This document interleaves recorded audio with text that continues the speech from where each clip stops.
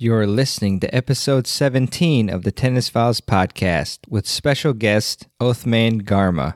Introducing Coco Gauff's signature shoe, more than just a tennis shoe. It's a fusion of 90s-inspired style and cutting-edge performance technology. With its sleek mid-cut silhouette, it's designed to enhance speed and power on the court. The multi-piece upper construction delivers high-energy return for players of all levels. Whether you're a seasoned pro or just starting out, the Coco CG1 empowers you to dominate the game. Learn more and purchase the Coco CG1 at newbalance.com. Welcome to the Tennis Files podcast, bringing you advice from the top minds in tennis to help you improve your game. And now, here's your host, Mehrban Iranshad. Welcome to this episode of the Tennis Files podcast. I'm excited to bring you a really awesome interview that I had with Othmane Garma, who I met in the juniors and who is a fantastic coach on the ATP Tour. He actually coaches Treat Huey, who is a top doubles player. He's ranked number 26 in the world right now on the doubles tour, and he's also part of the number 3 team in the world with Max Mirnyi in the ATP points race. And so Othmane has been coaching Treat Huey as well as a bunch of other promising juniors, and as well as players at the recreational level and young kids as well. And so I thought it would be pretty awesome to bring Othmane on the show to give us his unique perspectives on coaching and what it's like to be a coach on the ATP Tour. And it was definitely a very enjoyable and insightful interview. So without further ado, here is my interview with Othmane. Hey guys, we're here with Othmane Garma, who is my friend and an amazing coach. He is actually a coach on the ATP Tour, and he right now coaches Treat Huey, who we had on episode 7 of the Tennis Files podcast. And Othmane has coached Treat to an amazing number 26 on rank on the ATP Doubles Tour, and Treat is also part of the 3rd ranked team in the ATP points race with Max Mirnyi. Which is just amazing. And, I met Othmane in the juniors. We played the same tournaments together, and he is a really powerful player with a big game. And Othmane also played at the top of the lineup at Howard University in college, and we played them a few times when I was at UMBC. But I just really, first off, want to thank Othmane for being on the show, and I really appreciate you, coming on to the podcast. Oh, no, thank you, everyone, for having me. I really appreciate being on this podcast, man. And everything you're doing, man, it's great for tennis. It's great to see you doing this and giving, coaches and players a platform to gain knowledge and I guess to give knowledge back to the tennis fans and, the tennis community as a whole. Well, yeah, thank you so much for the kind words, Othmane. And I just also want to thank you for everything you're doing. I see the passion and what you do every day, on the court, whether it's with juniors, club players, or, the best players in the world like Treat. And it's just great to see people like you with this much passion giving back to the game as well. So thanks so much. But yeah, Othmane, I just want to, start from the beginning with you and just kind of ask you about how you got started with tennis and how that led into you having a career in coaching. Yeah, well, honestly, everything started with the passion of the sport. Since I was 6, I fell in love with the game of tennis, and I've always pictured myself to be a professional tennis player, but, that didn't happen. And somehow I've always wanted to be in tennis and to give back to tennis because tennis has given me so much.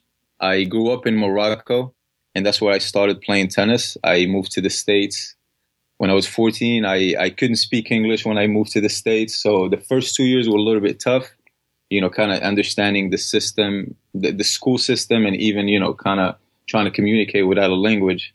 So I had to overcome those barriers. And I developed, personal skills, having to learn a new language to communicate, having to be disciplined in what I wanted, moving from Morocco to the States. And honestly, I took every day. I worked hard.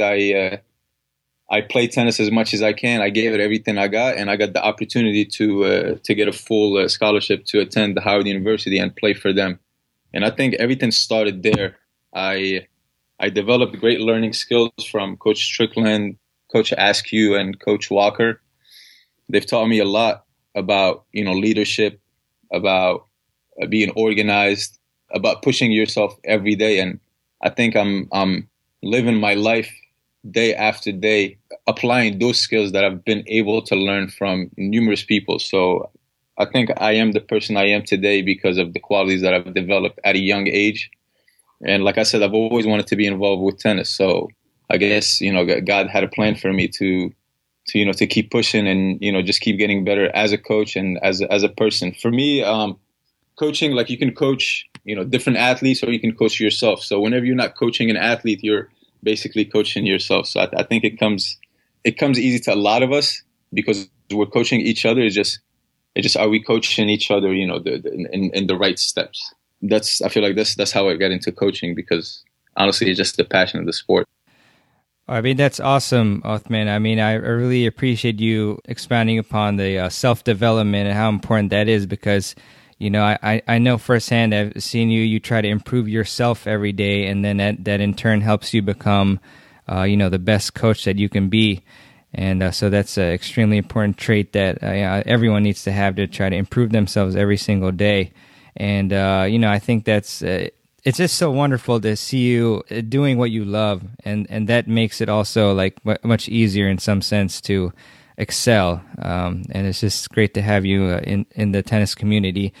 You did mention a few things that you learned that were extremely important at Howard University, and actually, one member of our audience named Rob had a question about that, so I'm just going to ask that to you right now. So he basically asked, how did your experience as a player at Howard help you with your duties as a professional tennis coach? That's a great question. Being a young teenager, going to college, being on your own, we have to develop basically on how to live on our own. There's no set of rules that are set for us. We could do anything we wanted. At the end of the day, is if you're living your life, in a good structure, like you're waking up, you're being positive, you're chasing your dreams, you're being responsible, you're being organized, you're being respectful to yourself and to others. I think doing those day by day, you develop those, and it becomes something that you don't really think about anymore. And a lot of the things that I had to learn at Howard, I wasn't good at, but I didn't really give up. I just kept pushing myself because I knew at the end of the day, if I don't get better personally, then the road ahead is going to be tough for me. So I took every day seriously to keep getting better as a person, as an athlete, as a teammate, and as a friend to anyone who's in my life. So and anyone that I try to come across with, I treat them with respect. I listen to them. I try to give them the best advice, but not necessarily that my advice might work. I'm just giving them my opinion, and then sometimes their advice might be better. So for me, I learned one thing is that no one knows it all.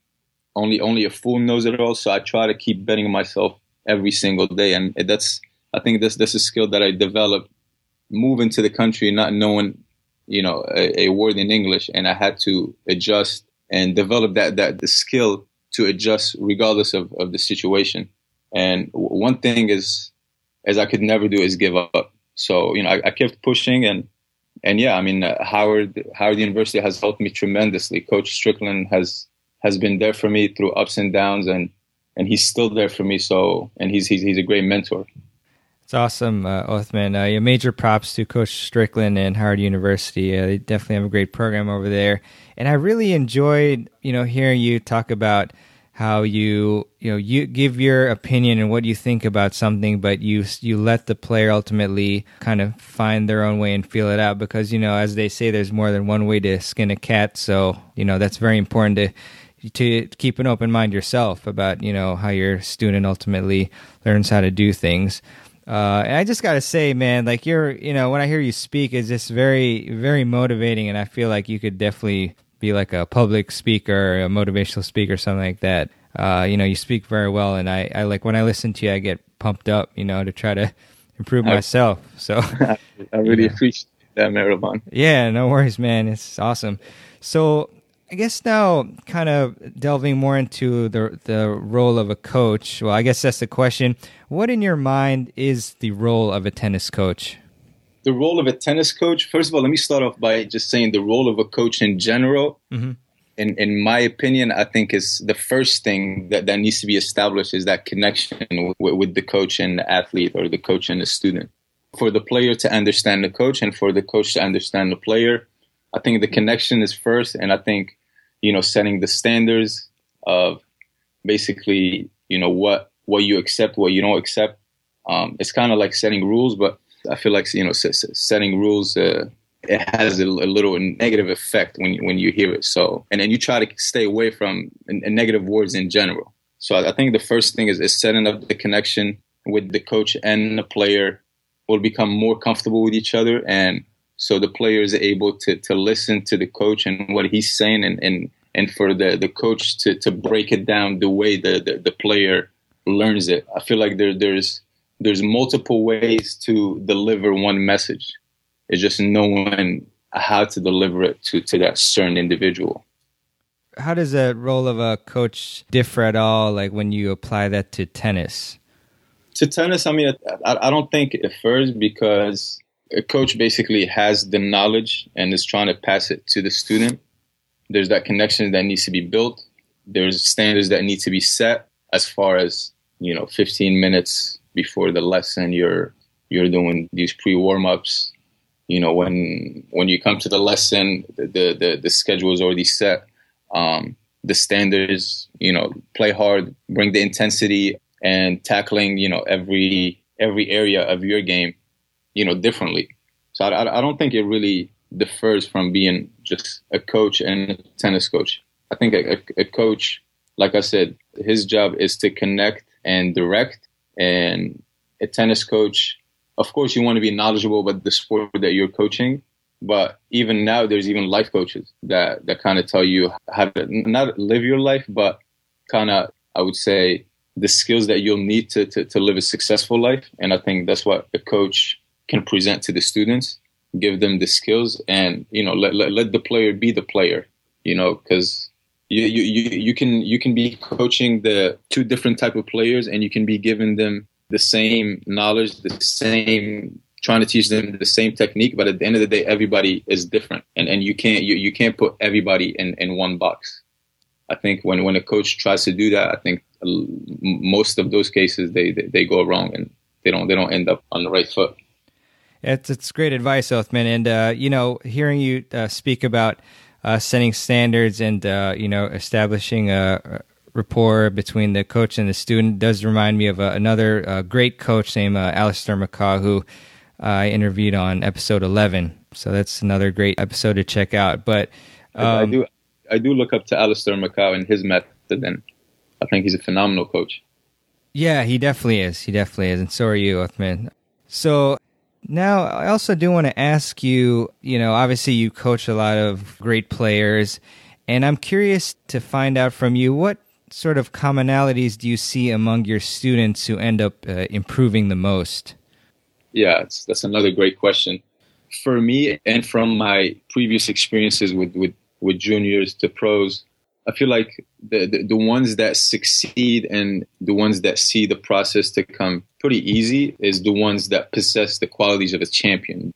They show up, they're self-motivated, they're perseverance, they never take no for an answer. There's a never I can't do this. It's I can't for 2 weeks and then the third week is I can. They have a great attitude on and off the court. Let's say they do a match and end up losing bad and they didn't play their game and they could come up with so many excuses, but the ones that really get it are the ones that really don't make excuses and they know there's always a tomorrow. There's always tomorrow. There's always time to get better and keep getting better. So I think the students who's looking to keep improving on whatever they're doing, if they're self-motivated, they have great perseverance and they have great attitude, I think the only thing that's left is time. Just keep working hard and keep believing in yourself. And, within 2-3 years, you'll find yourself in the place that you've always been dreaming of. That's awesome. So, Othman, as far as again, like you coaching different types of players. How do you, if at all, kind of adjust from coaching club players and juniors to ATP players? Like, is there maybe you would probably focus on less on technique and more on strategy, or like, how does it differ for you? Yeah, I mean, coaching club players, juniors to ATP players, it does change, I guess, on the things that you're focusing on with those players. Yeah, but at the same time, your philosophy or your standards, and like I said, building the connection that always need to be executed, beforehand. For instance, on the Pro Tour, mainly we're not really working on technique during, or let's say on match weeks, we're not working on technique. We're working on strategy, and we're get used to the course, getting used to the balls, getting used to the altitude, or getting used to the weather. And based on that, we're coming up with different strategies, tactics to whoever we're playing. As far as coaching juniors and club players, there's a lot of technique that's being taught, and of course the tactic side of it as well. But I don't think too much of a strategy goes into play in the beginning for beginning players. But of course, you want to teach everybody how to play the game correctly and teach them, the rules and kind of patterns. So the only thing that changes is less technique on ATP circuit and more technique with the club players and juniors. I mean, you're still focusing on the footwork, the fitness side of it. With juniors, you're looking to keep getting stronger and keep pushing your body. With pro players, depending on their age, you're either looking to keep getting better and keep getting stronger physically, or certain players you're looking to just keep maintaining and staying injury free. That's awesome. I do want to back up a little bit and talk about something that a lot of people dream to be, and which is what you're doing right now, which is coaching the best players in the world. And I guess I first want to also ask you, Leo, how did you establish yourself in the coaching game, and how did you basically become a coach, and then talk about your journey to getting to coach an ATP player? Yeah. So I'm not going to sit here and say, I've been planning on being an ATP coach or coaching a professional player in my 20s or 30s. For me, like I said, I take day by day. I found my passion, which is tennis. I've always been drawn into the what makes an athlete and the workouts and the nutrition side of it. So I was always drawn into the sport of tennis, and then what does it take to be an athlete, to be a great tennis player. And playing college tennis and then graduating, and of course, like you have that competitive spirit that you never want to lose. So you're always looking to keep getting better as a player and keep getting better personally. After graduating, I ended up getting a job, a tennis job in the DMV area. I fell in love with coaching beginners. That was the first thing for me. It was that I just love helping people and seeing people believe that it's easy to get it done if you show up and you work hard and you're really motivated. So I took it day by day. I established great relationships. I try to remain positive regardless of the situation that I was in. I was coaching myself in the beginning. I was coaching myself on the mental side of it and the physical side of it. And as I was coaching there between 2006 and 2009, Trent would come back home and, we'll get some practices in, and he'll tell me certain things that he thinks he needs to work on, and I'll suggest certain things. And, just having him around and kind of learning from him, because he's at the top of the game. So having him around and having his advice and having his point of view, I took it very serious, and I try to absorb everything that I could. Like I said, at the end of the day, because I was trying to get better. And if you keep doing that day after day and don't lose sight of the big picture, honestly, like you never know where you can find yourself. So for me, I'm very fortunate to be in this position. I take it very serious, and like I said, I try to keep learning as much as I can, because, like you said, only a fool knows it all. So my coaching experience has I would say it began at age of 6. And so, Othman, you talked about learning. I mean, that's the most important thing, self-development, and how you've learned from players like Tread and others. But can you talk a little bit more about exactly how you learn? Because I see questions every day about people asking all these how to learn technique, how to learn strategy, this and that. And so I'm curious about the sources of learning for you. How you learn besides from other players, like maybe books or the internet, or what sources were the best for you to learn the knowledge that brought you to where you are today? Definitely the internet. I mean, I go on YouTube and spend 4 or 5 hours just looking at different techniques, looking at different coaches, looking at different federations and how they run their program, and kind of comparing any coach that I come across and whatever they're preaching.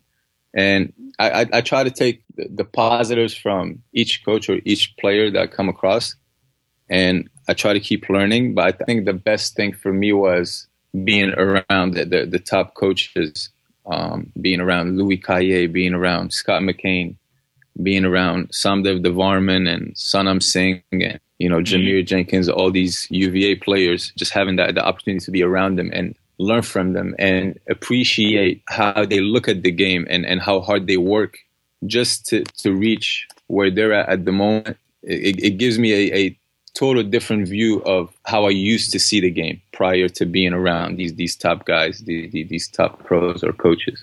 But definitely the internet has played a major role in learning, and I took some certifications, so those were good too. I think certifications are really great. Get as many certifications as you can, regardless if it's the technical part of it or the physical side of it.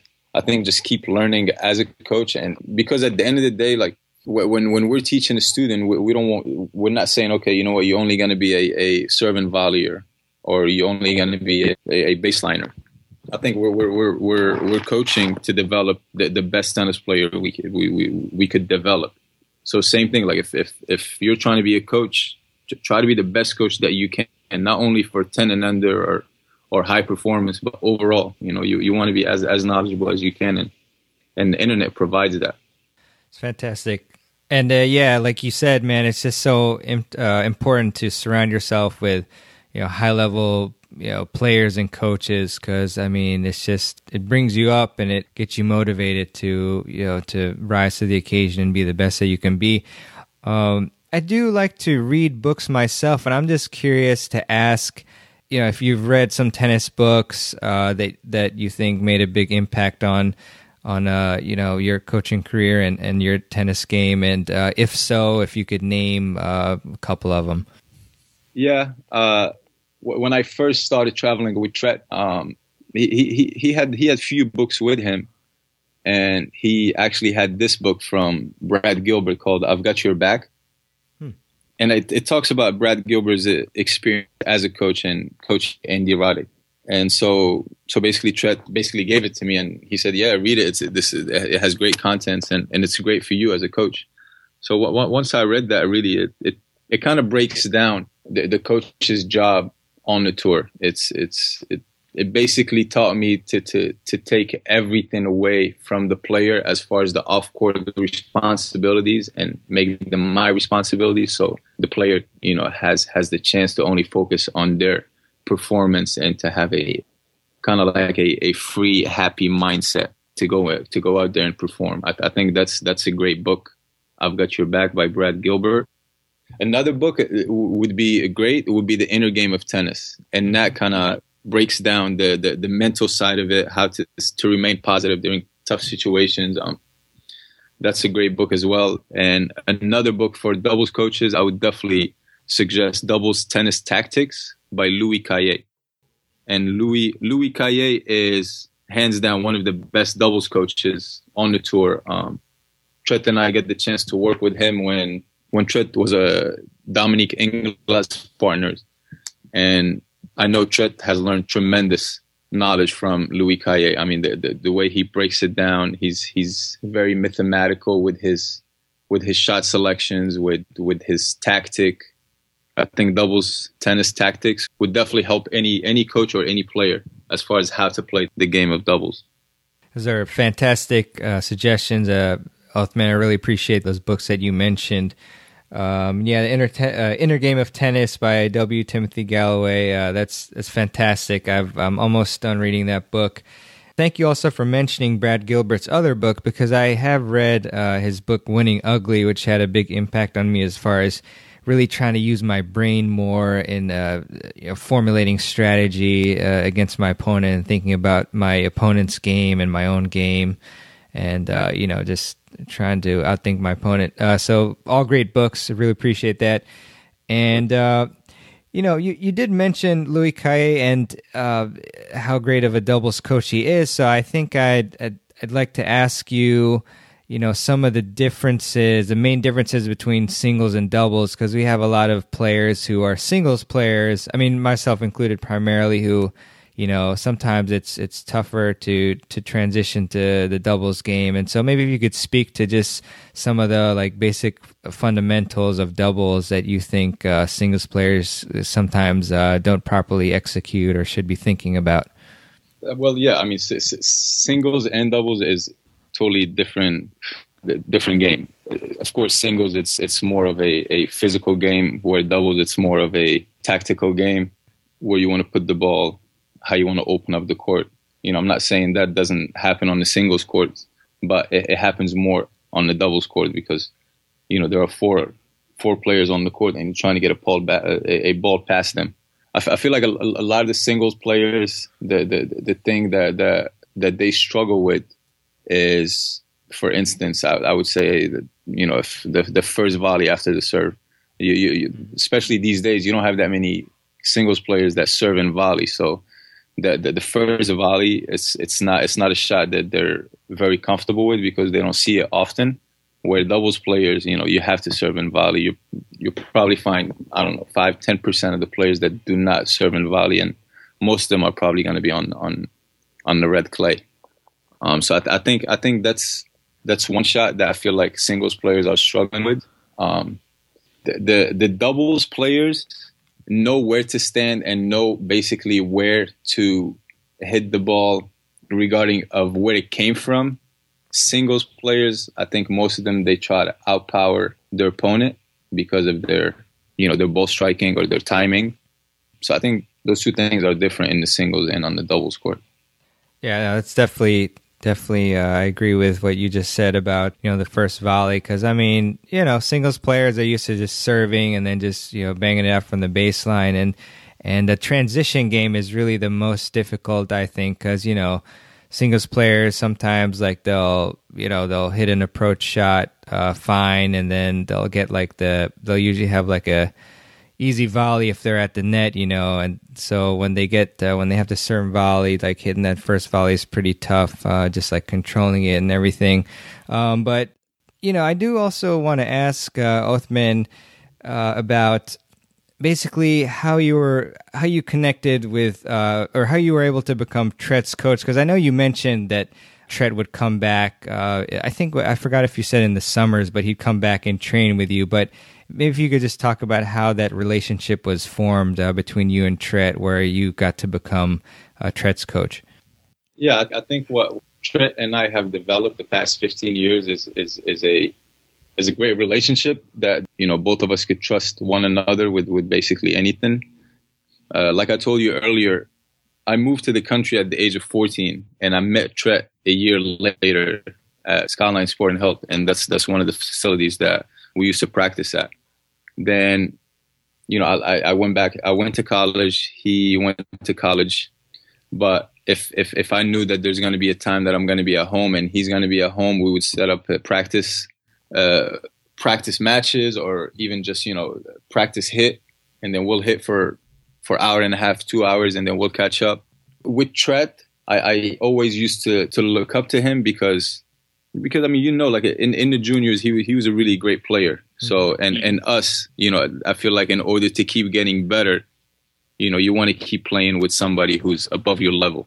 And when Tret, anytime he would ask me to hit or practice, I don't think there has been a time where I said no. So we developed that relationship. We developed that mutual respect, and we could, both of us, see the passion that we have for this game. And I think Tret appreciated that, and I appreciate how hard he worked, and you know how talented he was and how good he was, but at the same time how hungry he remains to keep getting better. And I've always wanted to be part of that. So after college, I started coaching locally, and Tret would ask me here and there to travel with him to help him out, to be there for him as a support system. And I did that the first few years when he was on the Challenger Tour. We started in 2010, and from there, really since then, I've been his coach. I mean, there has been some additions to the team, like I told you, Louis Caillé for about 2 years, where he's taken the team to a different level. But Tret and I have been great friends and have been playing tennis for about 15 years together. Yeah, it's just, really beautiful to see. I mean, I remember hearing about Tret's success on the doubles tour in the earlier years, and then I looked him up on the ITF Tennis website, and I saw, coach name, Othman Garma, and I was like, oh my gosh, this is so awesome. It's just great because I knew you guys were, good friends, always, playing in Virginia, and just to see you both together as a team, just really wonderful, representing the Mid-Atlantic area. Yeah, it's crazy how we all grew up together, and now I'm a coach, he's a player, and you're running your podcast. It's amazing that we're all sticking to something that we love. Yeah, oh for sure. And also, as we'll mention later on, our friend Farshad Gharakani with Court Play, we're going to talk about that soon. He's also very involved with tennis, another friend of ours. But yeah, and Othman, also just curious, I know Tret is just traveling like crazy all year round, and I'm just curious maybe like how often do you usually end up traveling with Tret to these tournaments? So now I travel with Tret full time. When I say full time, I do about 70% to 80% of the tournaments. So I'm traveling 2-3 weeks out of the month, depending on the schedule. Sometimes I'll be gone for 5 weeks straight and then come back for 10 days and then gone again. So we're constantly, constantly moving, constantly traveling, constantly being together. And honestly, we're constantly helping one another. Even if we're not together, like we make sure we text at least every day or talk on the phone every other day, just to make sure that, not only the tennis aspect is going well, but everything else is going well. Because like I told you, Tret and I, we've developed a relationship that goes beyond tennis. It's on a friendship level, and we care about one another. So I would say honestly, like we talk almost every day. Yeah. So we're heavily involved in each other's life. Yeah, I mean that relationship, that type of relationship is just so important to have each other's backs, and that's when the true trust and faith in the coach and the player is formed, and that's what you guys have, and that's just so wonderful.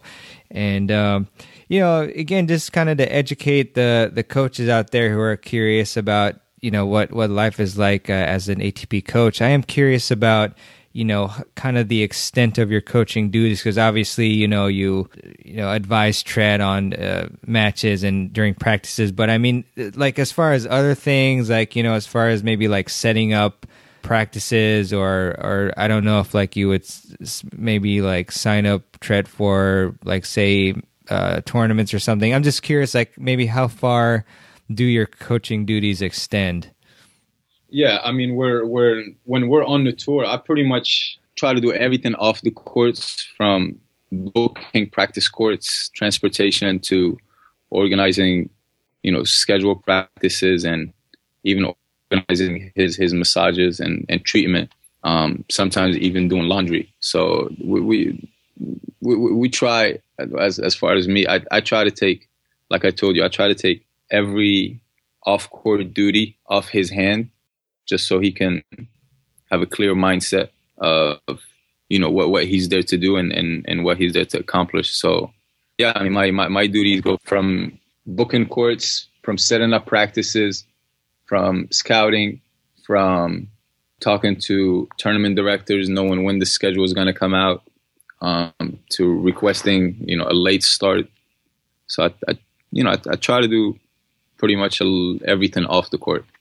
That's wonderful, Othman. And, again, like this is really where, this is how success happens. Othman, there's nothing that's like, quote unquote, like beneath, you do whatever you can to support Tret because, every little thing helps Tret perform better. And so you're doing everything you can to, make him a better player. And I know he appreciates that so much. And that's part of the reason why you guys are together, because of that, friendship and having each other's backs and doing everything you can for each other. I just love hearing that. So I'm curious about when you first started working with Tret, if you could maybe get into a couple things that you first started working on in his game. Well, when I started traveling with Tret and coaching him, he was still doing he was still competing in the singles tour, so it was totally different than what we worked on as far as the doubles. And in the beginning of his professional career, we didn't tweak much in his game. The focus was to mainly keep a positive mindset, especially during a tough loss, because as you know, Tret's career when he was in the juniors and in college, he barely experienced any losses or tough losses. Mm-hmm. But once he transitioned to the pro tour, that was different.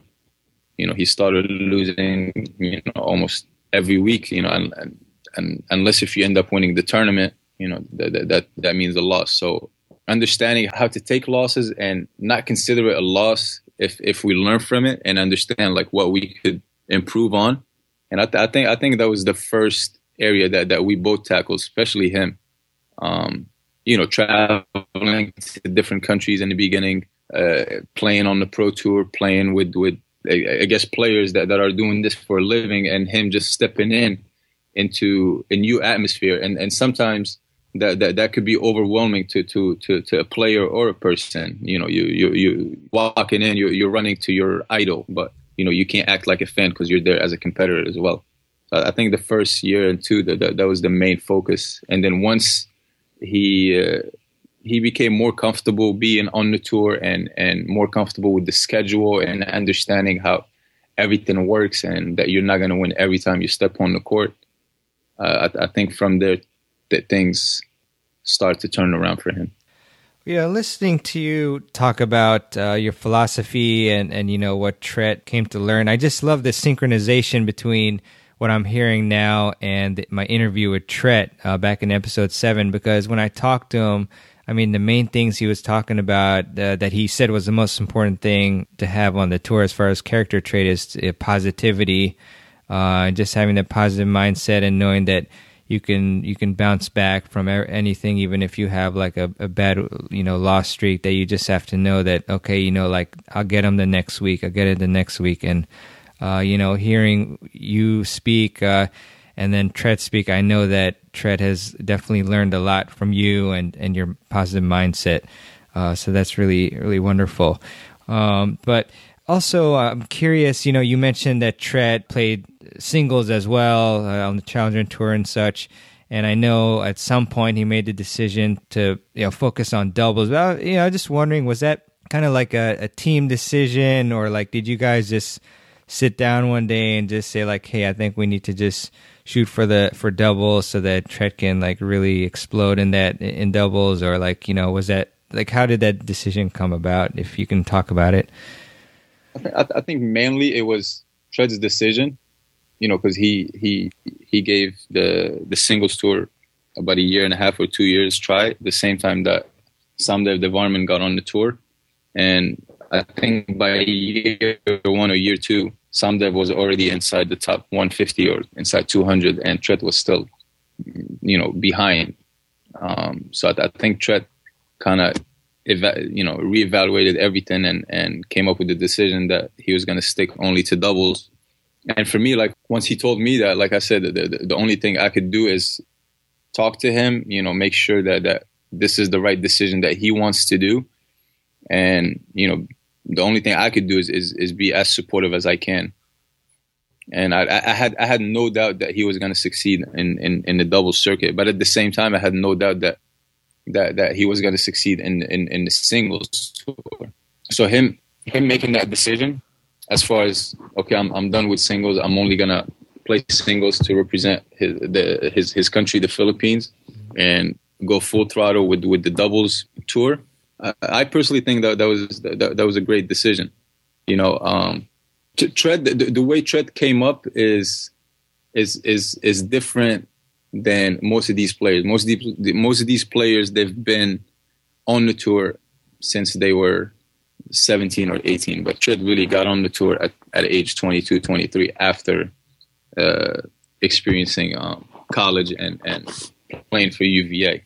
So with Tread, it was his decision. He ended up writing an email to me, to Samdev, to Coach Boland, and to a few other of his teammates, and he made that decision. And then he didn't really look back. It wasn't a decision that he said, "Oh, I should have stuck to singles." Something could have happened. I mean, he made that decision, didn't look back, and kept working hard and kept believing in himself. And yeah, I mean, now he's living his dream. And with Tread, one thing with him is he's never satisfied, and he's always looking to keep getting better.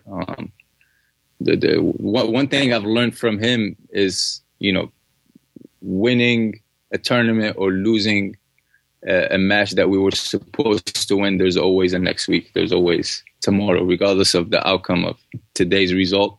There's always tomorrow, and tomorrow's it's a chance to keep getting better. And that's one thing I've learned from him at a young age, and I think that's what made him become who he is today. It's fantastic, Othman. And so, obviously Tread and Tread's partner right now, Max Mirnyi, are just are sick players, wonderful players. And I was just wondering if you could maybe just take one thing from each of their games and tell me and our audience, what makes Tread a great doubles player, and also what makes Max a great doubles player. Yeah, I mean, this is a great question. Thanks. Let me start off with Max. So Tread and Max started playing together at the beginning of this year, and the first time we met Max was in Auckland, New Zealand, for the 250 there. And our first practice, Max set the standards. He told us his goals, his plan, and it was basically a clear image. And he also elaborated on how he feels about Tread and how he feels about Tread's game, and how he sees his game and Tread's game emerge together to be one of the forces on the doubles circuit.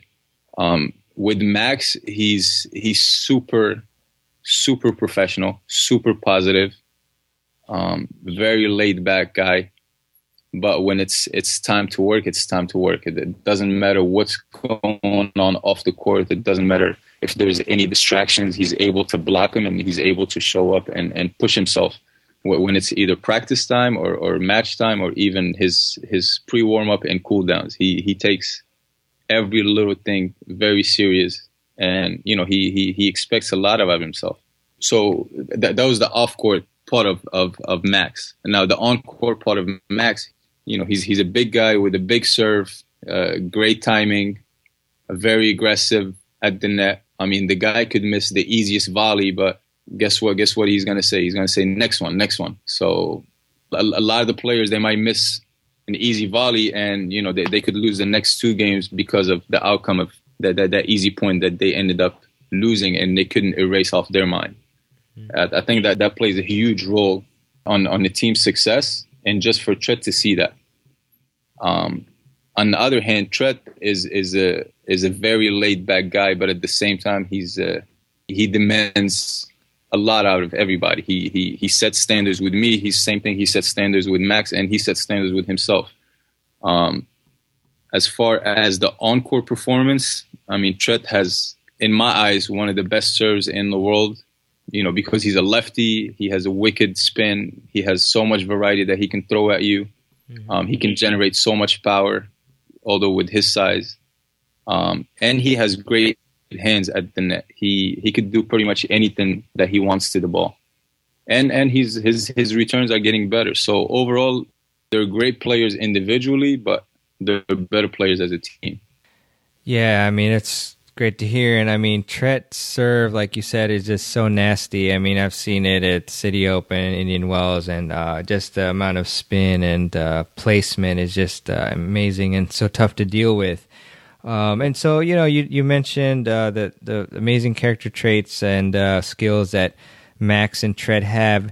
And a question for you that's related to that is, I'm curious on your thoughts about what makes a great doubles team. And so what I mean is, are there certain combinations that work best? For example, maybe a strong server and returner, a strong server and volleyer mixed with like a strong backcourt player, or, is there like an optimal combination, or does it not really kind of matter? What's your view on, what makes a great doubles team? So yeah, doubles team consists of two players, and you'll have a player who's a quick mover and poacher. You'll have hard hitters. You'll have precision players, and then you'll have all court players. Quick movers and poachers, they tend to move a lot when serving and returning, and I think they win most of their points by creating an uncertainty in their opponents just by their movement. Where hard hitters, they typically try to overpower their opponents through forceful strokes, and those players, they rely mostly on ground strokes. So if nothing else, if ground strokes is not working, then nothing else is really working. And then you have precision players, and those players, they play with great touch and finesse, and they try to move their opponents around the court with angles, with lobs. They just keep you guessing. I think those players are great, but in my eyes, you'll have to be an all-court player. If you can drive, you can place the ball, you can move well, both on the baseline and at the net. You can volley from both ends. I think that's what makes it a great doubles team if you're an all-court player, because at the end of the day, you want to find yourself at the net. I feel like whoever finds themselves at the net, they'll end up winning most of the points. Unless if it's an ace or return winner. All right, that's great feedback on that question. So this might be a tough one, but well, maybe not. But another question for you regarding doubles is, what do you think is more important in doubles, the serve or the return? I get that question a lot, and I don't think it's fair to put importance on the serve or the return, because they're both important. You can't really say that the serve has more importance than return, or vice versa. They're both important tools to have to be successful, not only on the doubles tour, but on the singles as well. On the doubles, I look at it this way. I look at it, the serve is mandatory to have to stay in the match. You can't go down a break. And return is as important as a serve in order to win the match. So I think if you have great serve, okay, you'll make it to a tiebreaker, and then it's a toss up. But if you have a serve and a return, then you can put pressure on your opponent, and then you can hold pretty easily if you have a great serve. So I think they both go hand in hand. I know obviously you're at a ton of practices with Tret and Max, and are there any doubles drills? You could just mention like one or two that stick in your mind that would also be great for club players and any players who are trying to improve, for them to emulate. And if so, what are those doubles drills? Yeah, we do a bunch of drills with Max and Tret. I personally enjoy doing the reaction drill with Tret, where he's standing right at the net, and I'm basically just blasting balls at him as hard as I can and as fast as I can, keeping his contact pretty much in front. There's no take back. And with that, sometimes I do that drill, and then I limit his target response. I'll go ahead and say, okay, I want everything to go to the deuce box or the ad box. I think that's a great drill. And another drill that we used to do, Tret and I, is working on his serving targets, but keeping the same toss. So as he gets ready to toss, I could say, down the tee or out wide, or slice body, and he's able to put the spin, and he's able to put that location right as I say it, right after he tosses it. And I think those two drills are great. Another drill we work on with Max and Tret, it's called the stealing game. So basically, we'll have somebody feed a ball to Tret. I'm standing at the net. Tret would hit a ball right at me, and then I'm trying to put the volley away from Max, but I'm trying to hit it kind of like, around him, where he's working on his reflexes and try to pick up a steal. I think those three drills, I think we do them pretty consistently. I think those are pretty good drills. And we focus a lot, like I told you earlier, on the first volley. We focus a lot on first volley and trying to hit different targets. First volley could be a lob. First volley could be, a fake down the line, or first volley could be a short cross-court angle, or first volley could be back deep cross-court. So just with that drill, you can work on multiple locations, on multiple shots.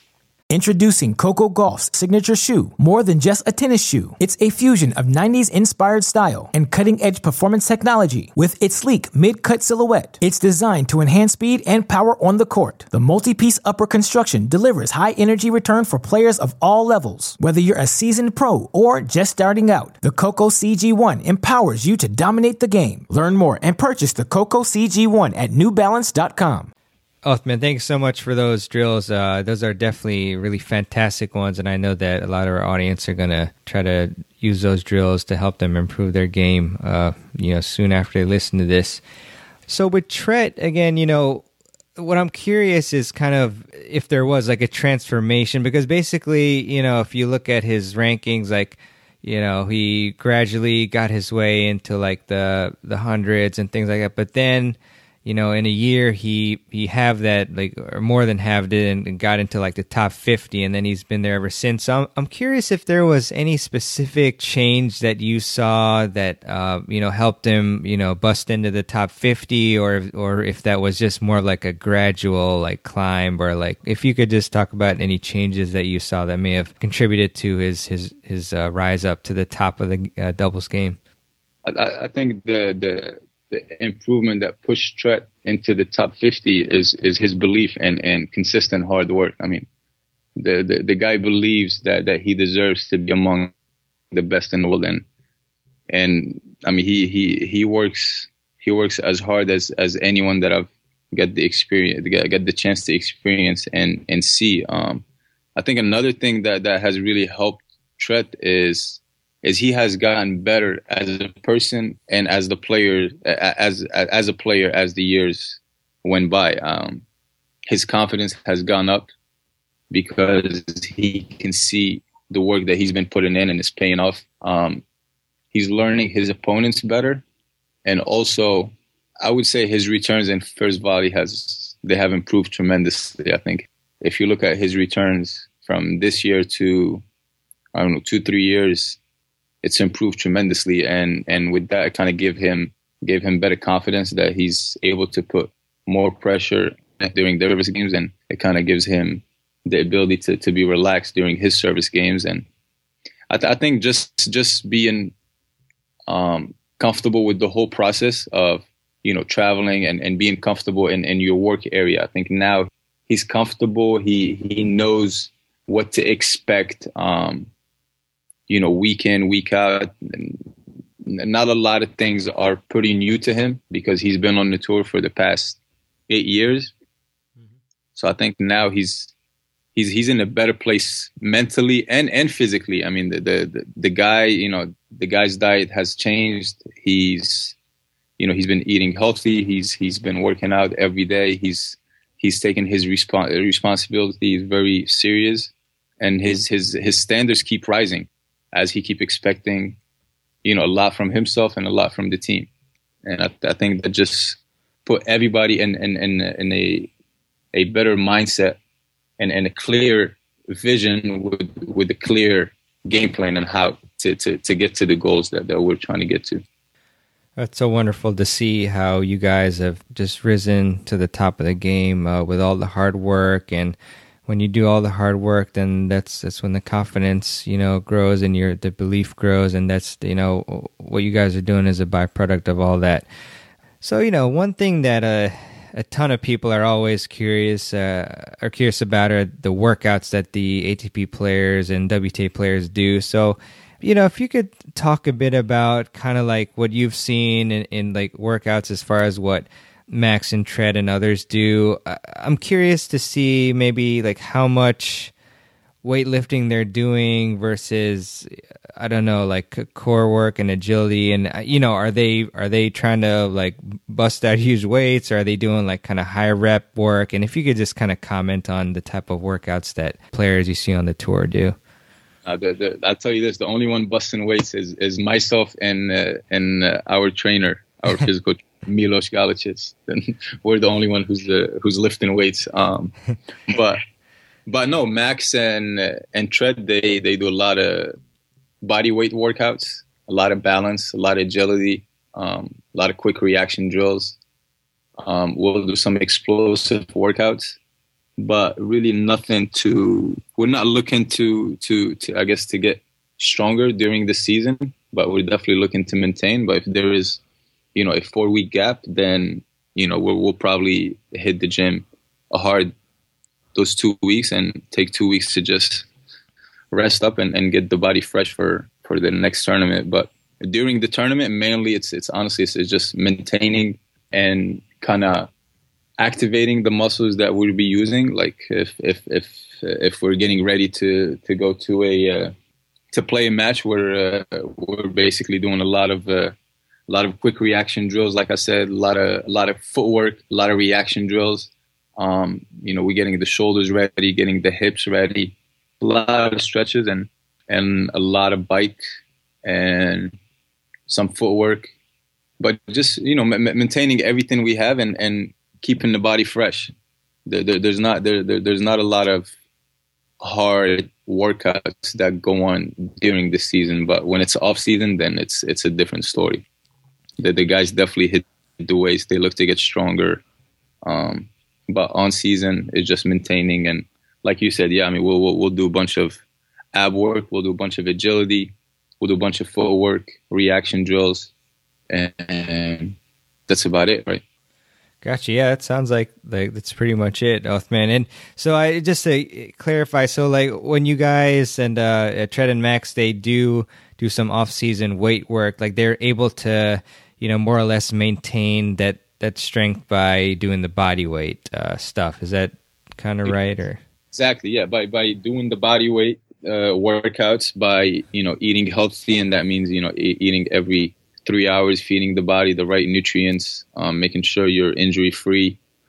Yeah, but off season, you're looking to improve. You're looking to get stronger. You're looking to get better, and you have the time to push yourself mentally and physically, because you have time to recover. But it's hard to do that during a match week, because you might do it today, but then you're playing tomorrow, and the body's not going to be fresh to keep going. So yeah, no, that's definitely great advice. And so a great question that I suppose I'll ask right now from Sam is, obviously you're watching Tread and Max and other players, play for a substantial portion of your time, play their matches. So, Sam wanted to ask you, how do you scout your opponents, before these matches?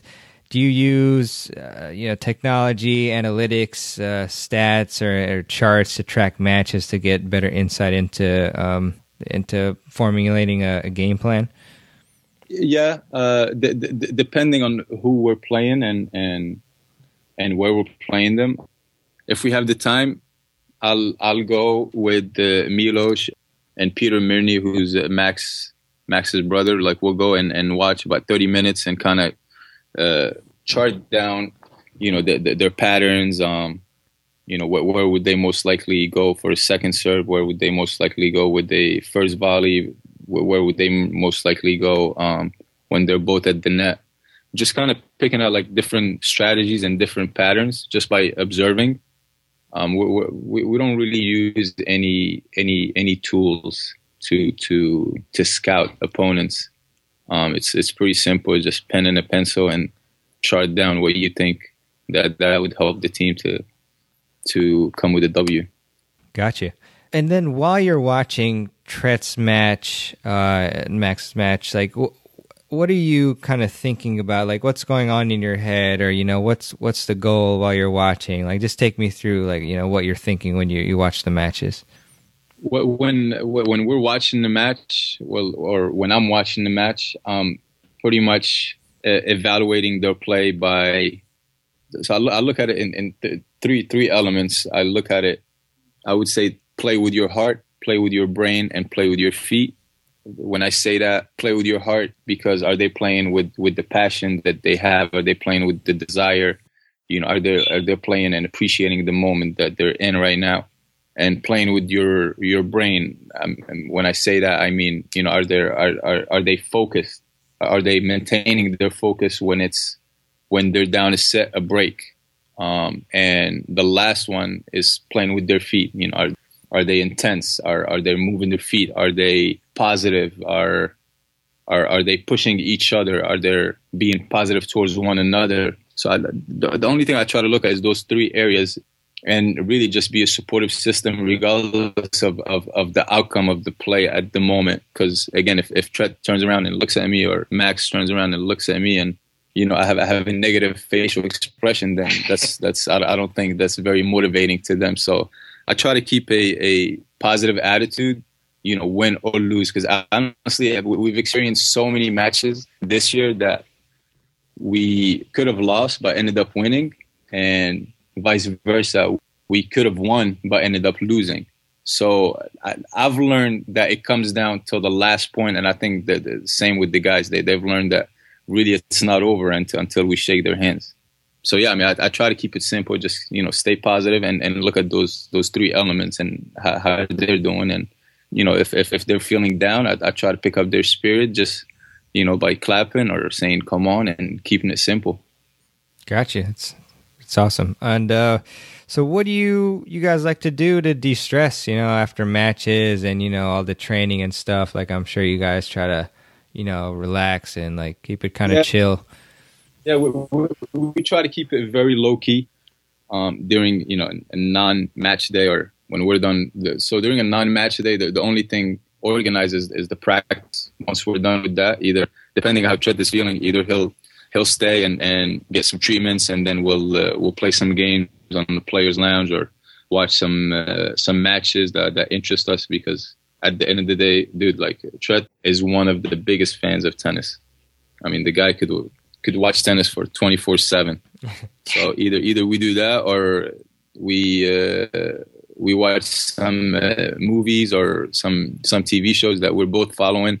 And we'll talk about life. We'll go to the beach. We'll walk around town, try to get to know the area, and just trying to keep it very low key. Try to keep the body fresh.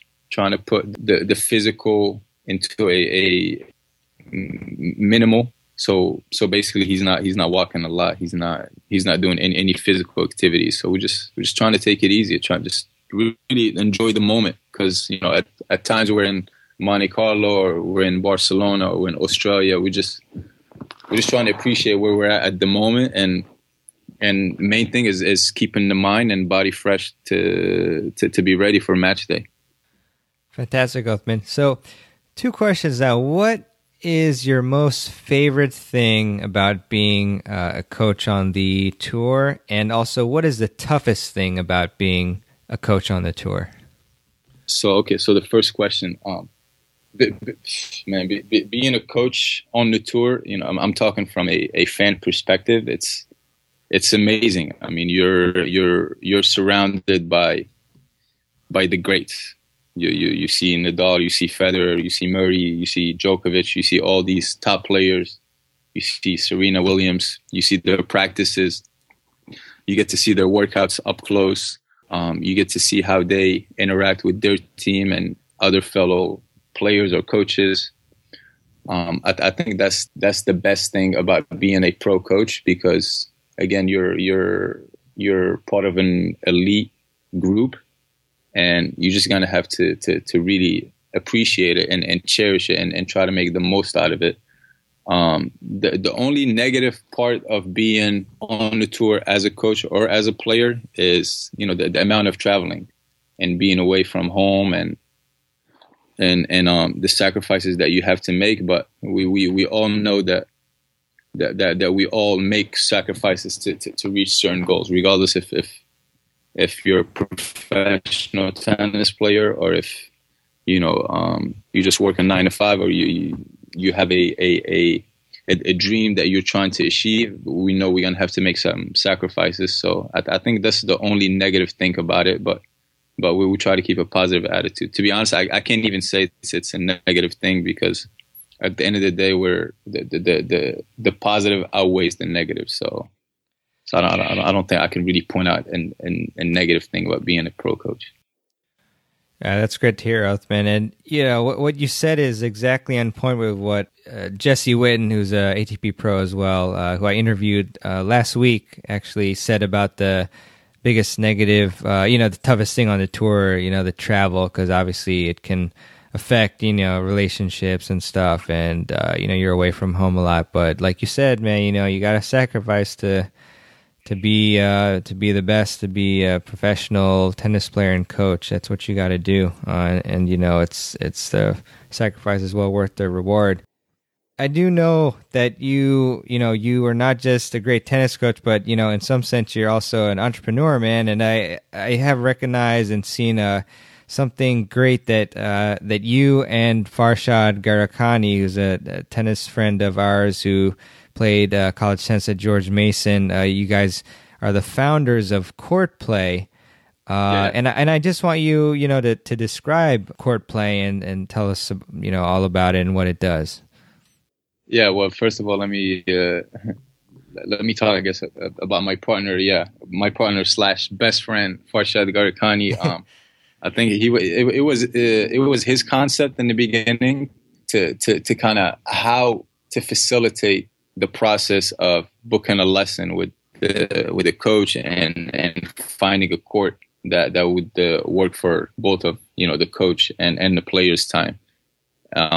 So Farshad came up with the concept, and I thought it was a great concept because I feel like as a coach it will facilitate my job, just because I'll spend more time giving lessons than spending more time on scheduling them.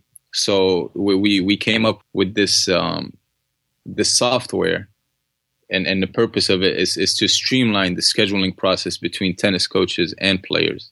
And it's called Court Play. We have a website, courtplay.com. You can go ahead and visit it. The app is on iTunes, so you can go ahead and download it. It's a free app. I know Farshad and myself would love any feedback from coaches or players to just keep improving and keep making the process of booking lessons much more enjoyable and easy for both clients and coaches. Fantastic. Yeah, and you guys definitely, like Othman said, check out Court Play. It's so COU, man, I got to go back to school. COURTPLAY.com for you guys out there. And, there are some, I guess, other like tennis sites and stuff that offer, like, I guess, searching and connecting functions with other tennis players or maybe coaches too. But I just want to kind of laser in on how Court Play differs itself from other these types of like apps and sites out there. Yeah, I mean, it's awesome to see that there are multiple apps and multiple websites that are trying to do kind of like the same thing. And it's good to see, because it's a way to grow the game and to reach out to different areas of the United States or even globally. And I think I looked at some of the apps, and every app has its own system of booking lessons and finding coaches. And in my opinion, we're trying to make the process more efficient and super user friendly. And I think if you go ahead and download the Court Play app, it's about 3 to 4 steps to book a lesson with a coach. And I think that's how we're trying to make it look and it's a cool concept because nowadays everything is done electronically, everything is done through the app. So the first thing was, let's build a website, and then we're fortunate to have an app out. I think that was the only thing missing. So now we're just going to try to generate as many coaches as we can to use the app and test it and let us know if it would work for them, if it's working, if it's making their process easier. Again, at the end of the day, we're just trying to bring everybody together and make it an easy step. Yeah, that's really important, simplifying the process, because sometimes, if it takes one click too many, then people are just going to, stop using something. But, I think that's a wonderful thing that you guys are doing. I mean, tennis needs more, platforms and apps and things like these to help people more easily, book lessons and find people to play with and improve with. And I also just checked out the Play Store for Android devices, and I think I saw Court Play, the app on there. So awesome. So I think it's also on there as well, just to clarify. Thank you. Yeah, no, sure. And then also Othman and Farshad, they have tennis programs at Court Play Athletics, and I think that's in Vienna, Virginia? Yeah. Yeah, so Court Play Athletics it's a tennis school that has been founded by Michael Harper and Farshad Gharkhani and myself. And right now we're working at Chesterbrook Swim and Tennis, which is at McLean, Virginia, and at Skyline Sport and Health, which is in Falls Church. And honestly, when all three of us came together, our mission is to use tennis as a way to have a positive impact on the development of the athletes. I feel like the first thing we're tackling is developing great athletes before developing great tennis players. So if you have the chance to go and look at some of the videos, we're doing a lot of the 10 and unders, and we're putting so much focus on it, and putting so much focus into into certain skills that will help the player down the road. So we're not like a lot of the coaches would probably put too much focus on the technique with the 10 and unders, where you'll see a lot of us, we're putting too much emphasis on the physical part, developing as an athlete and adding those skills like your reaction, your movement, your throw in motion. It's just keeping it simple and keeping it fun. Yeah, man, that's beautifully put. I mean, I agree with you, and I've been talking with great coaches, and they all, the great ones say the same as you, which is you really have to focus on the athletic capabilities of the player, because if they haven't developed that, say if they don't have a great throwing motion, then they're not really going to have a great serve, and for example, Tret, I believe he played baseball quite a bit when he was young. Sorry, go ahead. No, he did. So I know you had the chance to interview Tret, and Tret at a young age, he wasn't solely focused on tennis, but I mean, the guy played basketball, baseball, football, played all kinds of sports just to develop as an athlete. And then from there, he had an extra talent, which was, his tennis skills, and that set him to be, a professional athlete and earn a living doing what he loves. So I think the first thing that a lot of us need to tackle and need to put more emphasis on is the physical and athletic development of the athlete. Yeah, no, I definitely agree with that.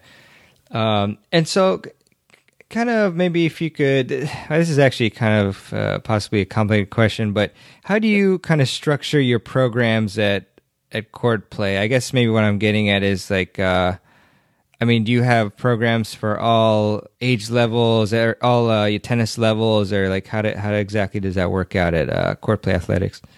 Yeah, at Court Play Athletics, we came up with a structured curriculum that works with all levels, from 10 and unders to the high performance players.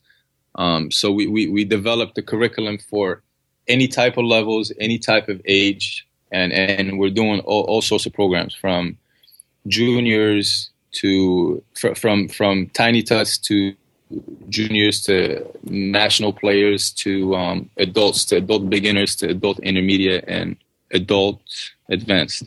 We're tackling every level that's out there and trying to add a little bit of, I guess, flavor to it, and not trying to be different, but more trying to be efficient. If you were to see our adult beginners, it's basically we're teaching the same curriculum for the 10 and unders, because they haven't developed the skill that's needed.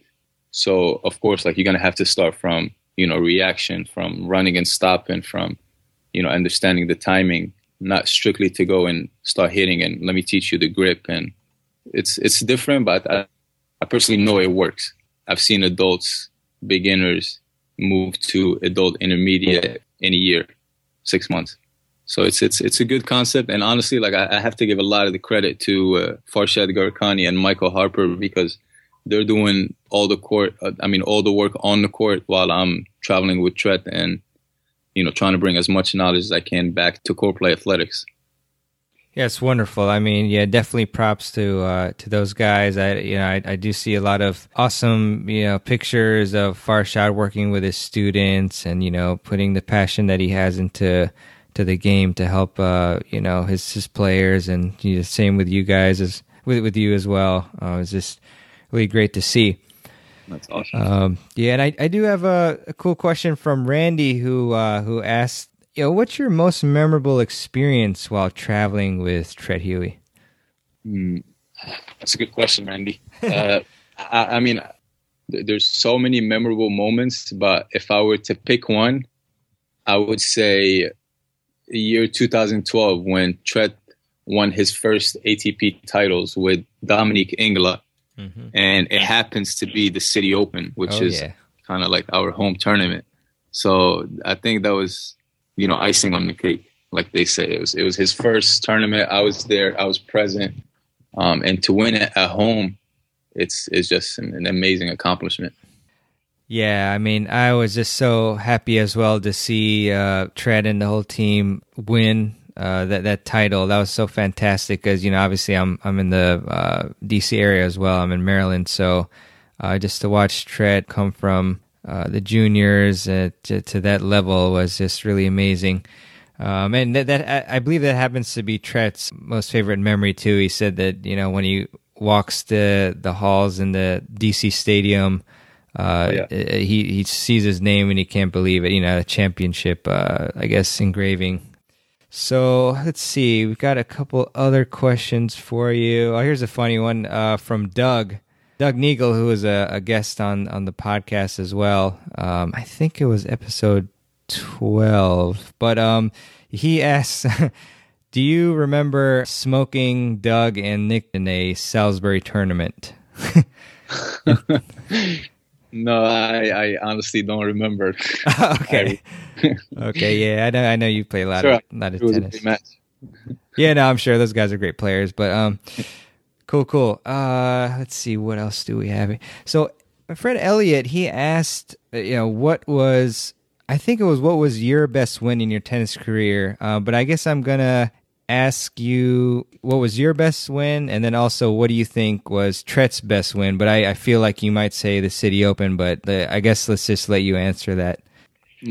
My best win, I mean, if I name a player, I don't think a lot of the podcast members would know who it is, but that's a good question. I think I would say winning the championship of 4 when I was 18 in Newport News. I can't remember who I played in the finals, but I remember it was a 3-setter, and I think that's the only thing I can think about right now.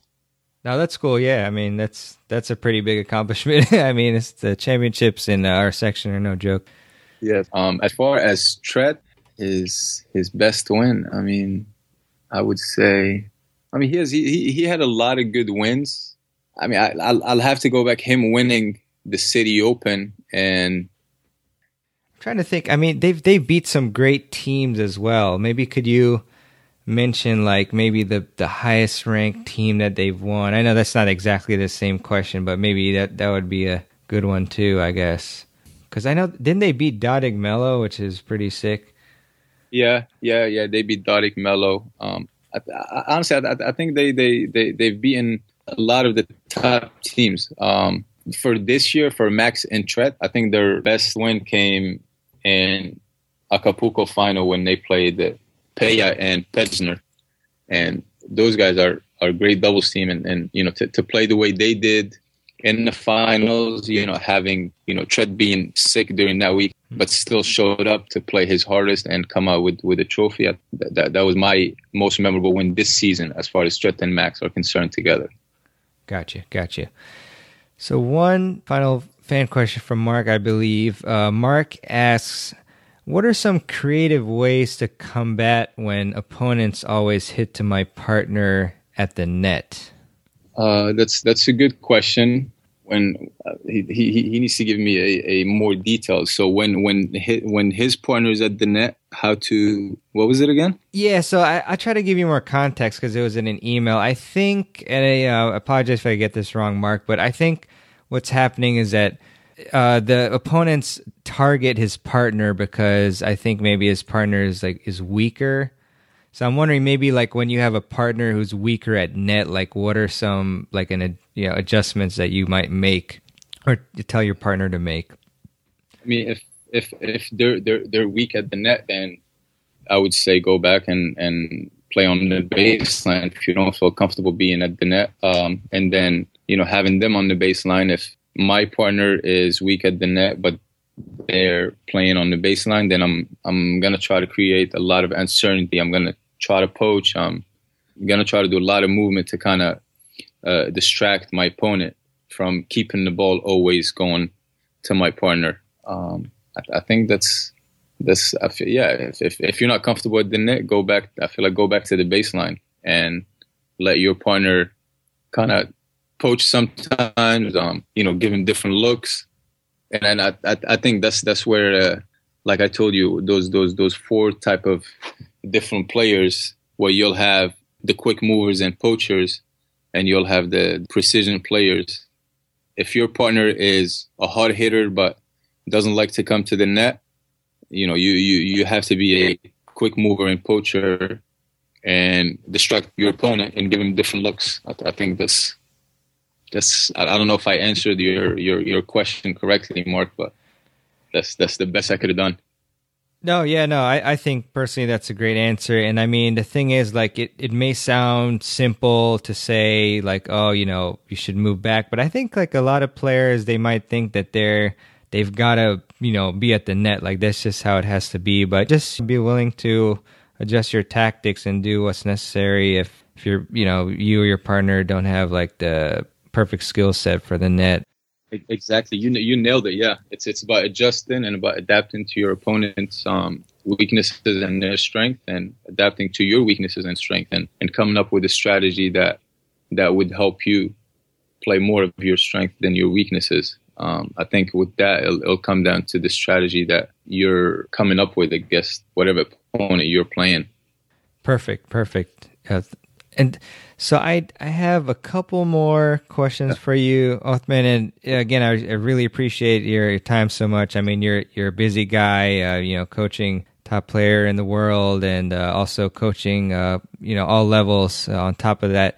But I do want to ask you, and this is kind of like a culmination, I feel like, of what you've been saying all along through this podcast. But what's your philosophy on how to develop great tennis players? My philosophy on how to develop great tennis players. That's a really good question. I'll go back to the same thing that I said previously. I think creating a strong athletic foundation is a major key to developing great tennis players. In my eyes, you can't be a great tennis player or a great basketball player without being a great athlete. I think you have to be a great athlete to become a great tennis player. And again, I'm talking about, players that are looking to compete for a living. If their goals is different, then, you want to have some sort of athleticism, and you want to develop like the qualities of a champion. And qualities of a champion, like I told you, never giving up, never taking no for an answer, always showing up, not making excuses, and learning those skills because I feel like when you go to practice and you're working, you might be working on your technique or footwork, but without you knowing, you're getting tested mentally because you're trying to learn something pretty much brand new. And so it takes more of the mental side of it than the physical side of it. You know, can you endure not learning this for a long period of time, but then right when you're about to learn it and you've done all the work, you end up quitting. I think that's what separates the regular from the successful people. You know, they'll keep pushing, and there'll come a time where, well, they'll quit, where the successful people, they know that they have to keep enduring these hard times until they reach their goal. So it comes down to being a great athlete. It comes down to developing, you know, personal skills, and like I said, with time and with those personal skills and being a good athlete, knowing how to move, knowing your body, you could do anything you've set yourself to do. All right, that's awesome. That's amazing advice. And so, yeah, a related question, but more on the player side, which is a question that I love to ask my guests to kind of end the show, is what do you think is one key for our audience to help them improve their tennis game? Knowing that tennis is a sport, keeping it fun. And for tennis specifically, you know, if you're a coach, if you're a player, if you're a parent, you know, you can evaluate your kid, or you can evaluate yourself, you know, looking at how much passion you're bringing to the practices, you know, how much focus you're bringing into the practices and the matches. And, you know, are you playing with intensity, you know, day in and day out? And at the end, you have to be honest with yourself, you know, to keep improving. You have to be honest to say, okay, well, today I didn't bring enough intensity, or today I wasn't totally focused because of certain things that are distracting me off the court. You know, bringing those 3 essential elements to practice or matches and working as hard as you can. I think there's no reason for anyone not to improve their tennis game. That's amazing advice, Othman. So I just want to ask you, you know, where can our audience find you online, or, you know, in person, and as well as where can they find Court Play and Court Play Athletics? Yeah, so for Court Play, like I said, there's a Court Play website. It's courtplay.com. And you can go ahead and visit the website. You can sign up. You can try the process, and would love your feedback. And like I said earlier as well, we do have an app that works for iPhone and Android, and it's a free app. It's user-friendly. It's easy process. I would say go ahead and try it out if you're in the tennis community, and give it a shot. And, you know, be honest with us. Tell us the things that we could improve on, and tell us the things that you guys don't like, and we'll be more than happy to fix it. As far as the tennis side, it's Court Play Athletics. We don't have a website at the moment, but we do have a Facebook page, and you can just go ahead to Court Play Athletics and find the Facebook page. For me, you can email me at othman.garma@gmail.com. I don't have any social media. I used to have an Instagram, but I got rid of it. And I have Facebook, so you're more than welcome to add me and ask me any questions you guys have. Would love to participate. Well, Othman, thank you so much for, you know, everything you've done for the sport, and it's just been wonderful to see you and Tread and your whole team progress, you know, throughout, from starting on the tour to reaching the highest levels possible on the tour. And I know that you guys will keep improving and doing even greater things. And, you know, I just really believe in what you guys are doing, and it's really been a pleasure to watch all your success, and wish you all the best and more continued success in everything that you're doing.